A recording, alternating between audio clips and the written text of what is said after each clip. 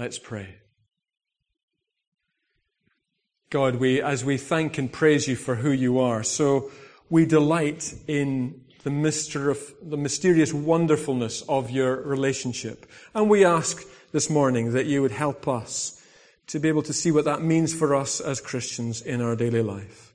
In Jesus' name we pray. Amen. Now, if we click on to the next slide, I think we used this one at Easter, this picture. Of a picture by Elizabeth Wang we used on our Easter card. It's the same style, if you see what I mean. She's got a fabulous bunch of images. If you go to Radiant Light, if this appeals to you, there's a whole series of images. She's a contemplative and expresses her faith in her art. They are quite powerful pieces that express the spiritual life that is going on. This one is entitled, "Through Christ, we can be drawn into the ceaseless giving and receiving of love within the divine persons." And on this gift day, the week after Trinity Sunday, the life of God and our participation in the mystery and beauty of the Trinitarian life is the subject I'd like to spend a few moments thinking about. But if someone was to ask you, what is distinctive about the Christian faith, I wonder what you would say. What is distinctive about the Christian faith? You might say the incarnation, God taking flesh and being part of his creation. You might point to the fact that not only that, but we believe in a personal Savior, Jesus, who died on the cross to save us from our sins. The third aspect that might not come as quickly is God as Trinity. For Jews and Muslims, the idea of Jesus as God is offensive. For if he was God, then God is not one. I think it's so easy for us to, our imagination, our understanding, to get drawn to one aspect of God's being, and we can be lazy in our understanding and in our theology, and perhaps overemphasize one aspect, one dimension of God's being to the detriment of others. And there's a danger in doing that. Let me give you an example of the danger of doing that. On such a lovely summer's day as this, we look at our gardens and say, fantastic, isn't that beautiful?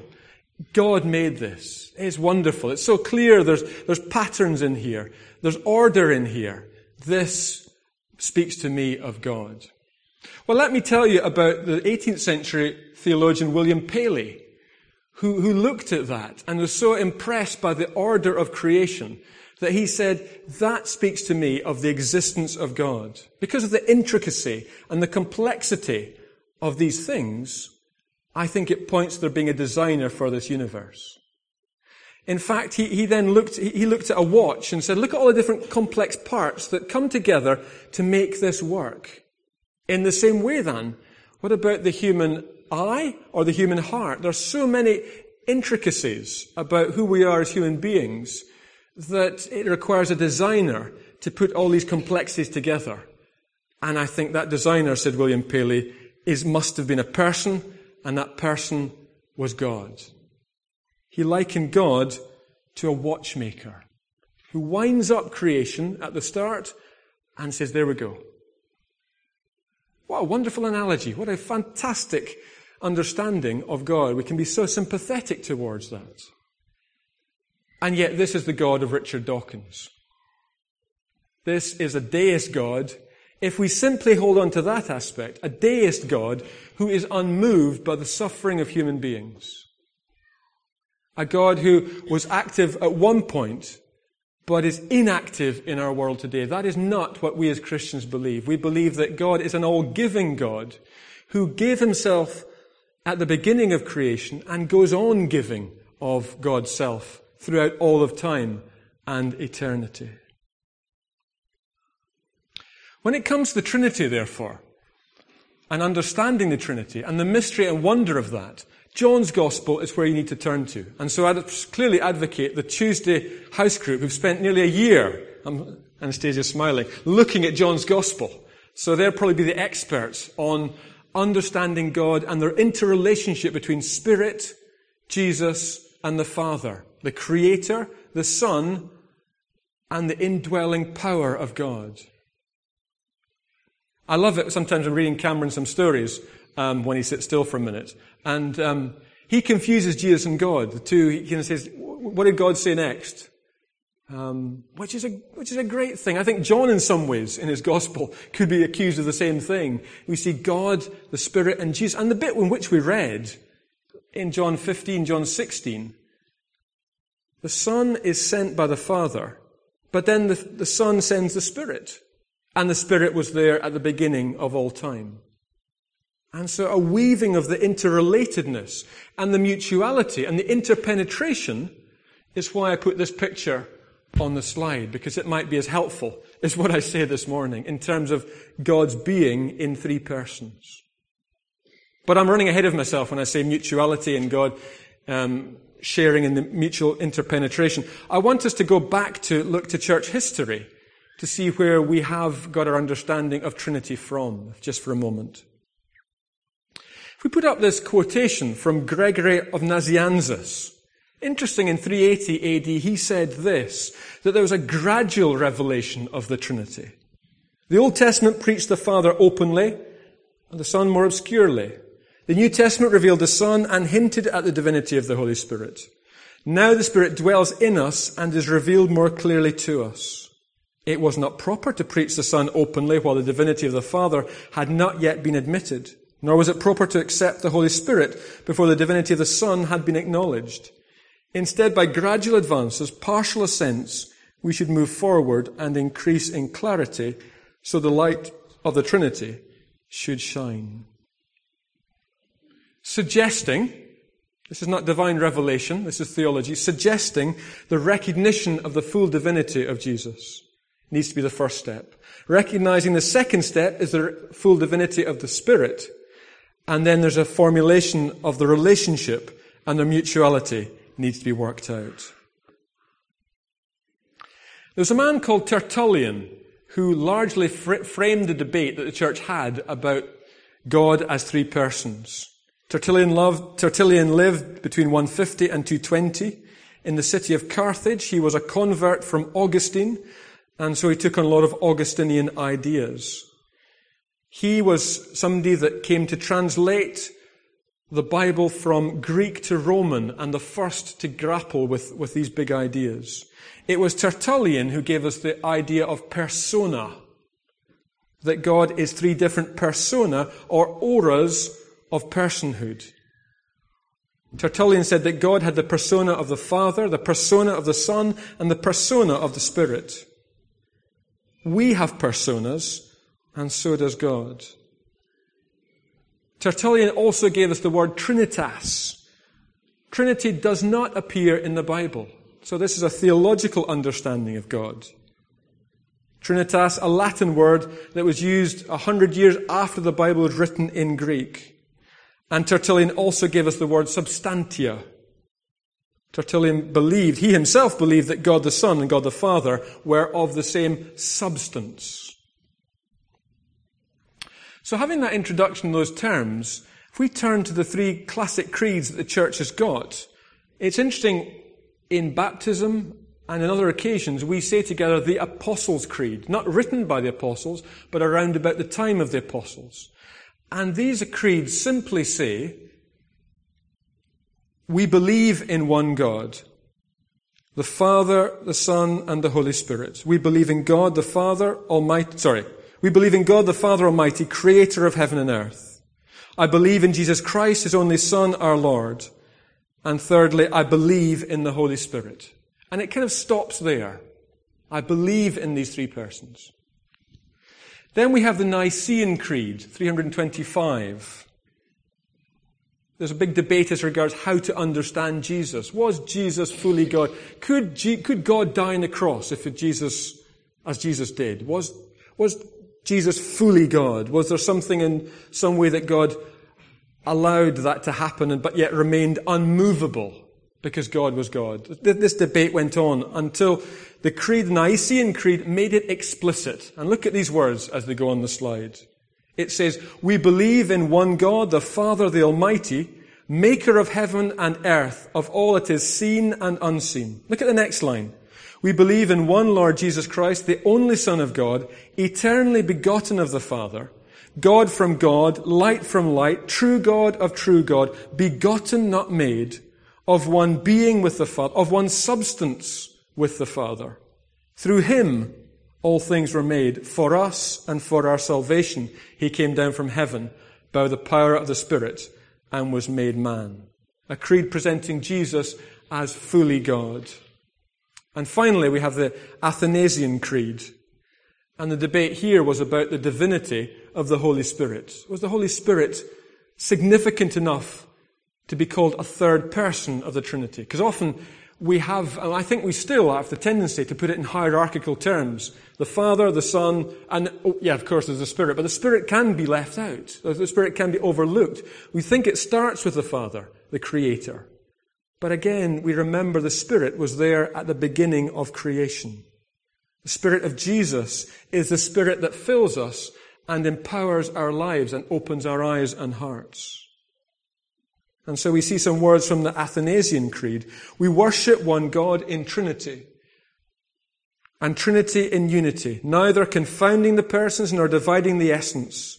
For there is one person of the Father, another of the Son, and another of the Holy Ghost. But the Godhead of the Father, of the Son, and of the Holy Ghost, all is one, the glory equal, the majesty co-eternal." Click on to the next slide again, because we are invited to participate, to be part of the divine life. And I think that's what this picture shows us and helps us understand. So what we're saying this morning is that we are Trinitarian Christians, that God cannot be objectified. God is revealed in revelation and is known in relationships. God is known in relationship. These formulation of words that the early church came out of their understanding and experience of God, the reading of their ancient scriptures, and their experience of the Holy Spirit at work in them. The language of persona. We live in an age where we seem to be like an atomized individual, but actually we are only that person in relationship with others. That is who we are. And we each have several persona. Many of you know me simply as the minister of Camborne Church and what that means. But Emma knows me as her husband, my children know as their father. That would be a different relationships in which I am also. And then as a child, if you went back to Stonehaven, they say, "Oh, I remember Peter Wood. Oh, yes." They'd tell you some stories that you wouldn't know about. And again, another aspect to making who I am. And all of that in relationship is who I am. It shapes me for who I am standing today. It will go on shaping me into who I am becoming. We are who we are in relationship with one another.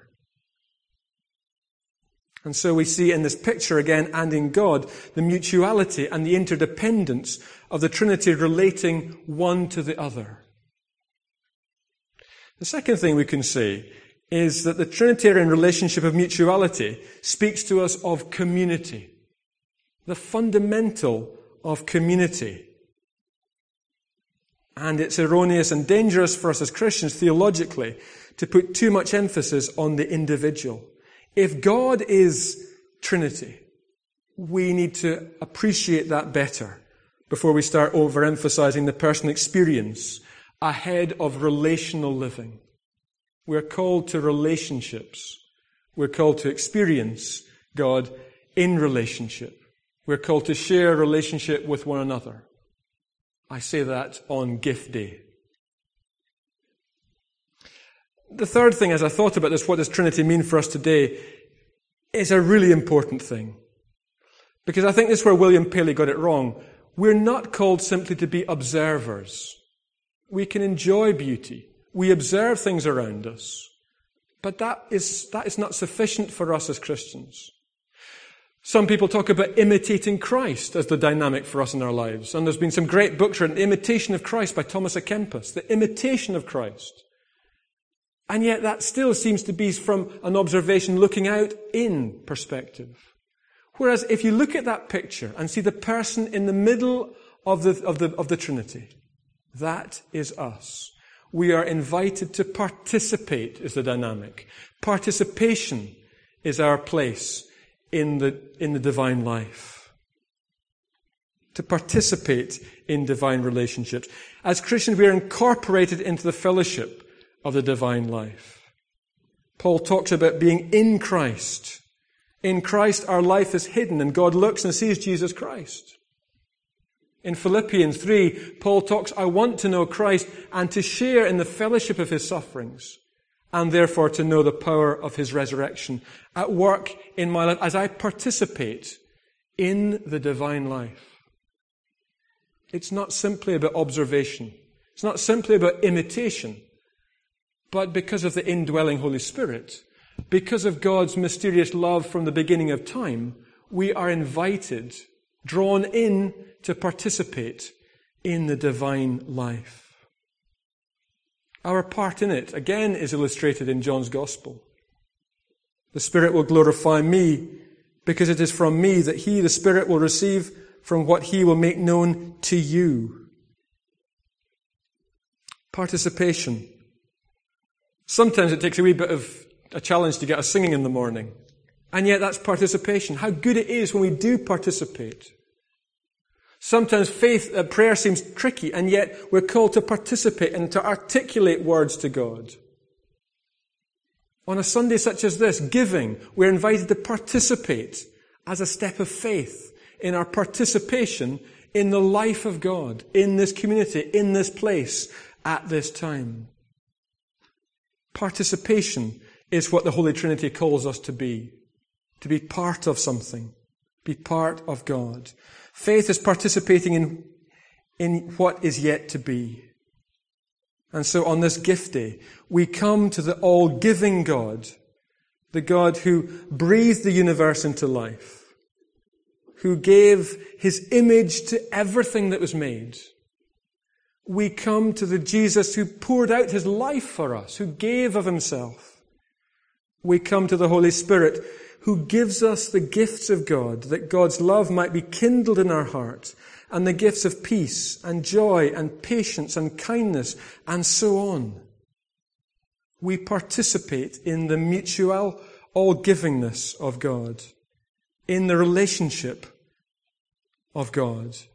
That is what we're called to. God's self-giving is fundamental to life. And we are invited to participate in that divine life. Let's pray.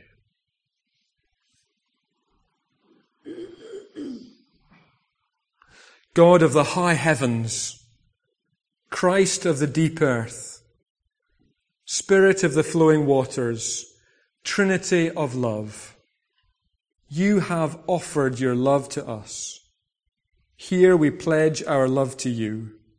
Strengthen us in our desire and breathe into our bodies the passion of your love. We pray this in the name of Jesus, to whom we commit ourselves. Amen.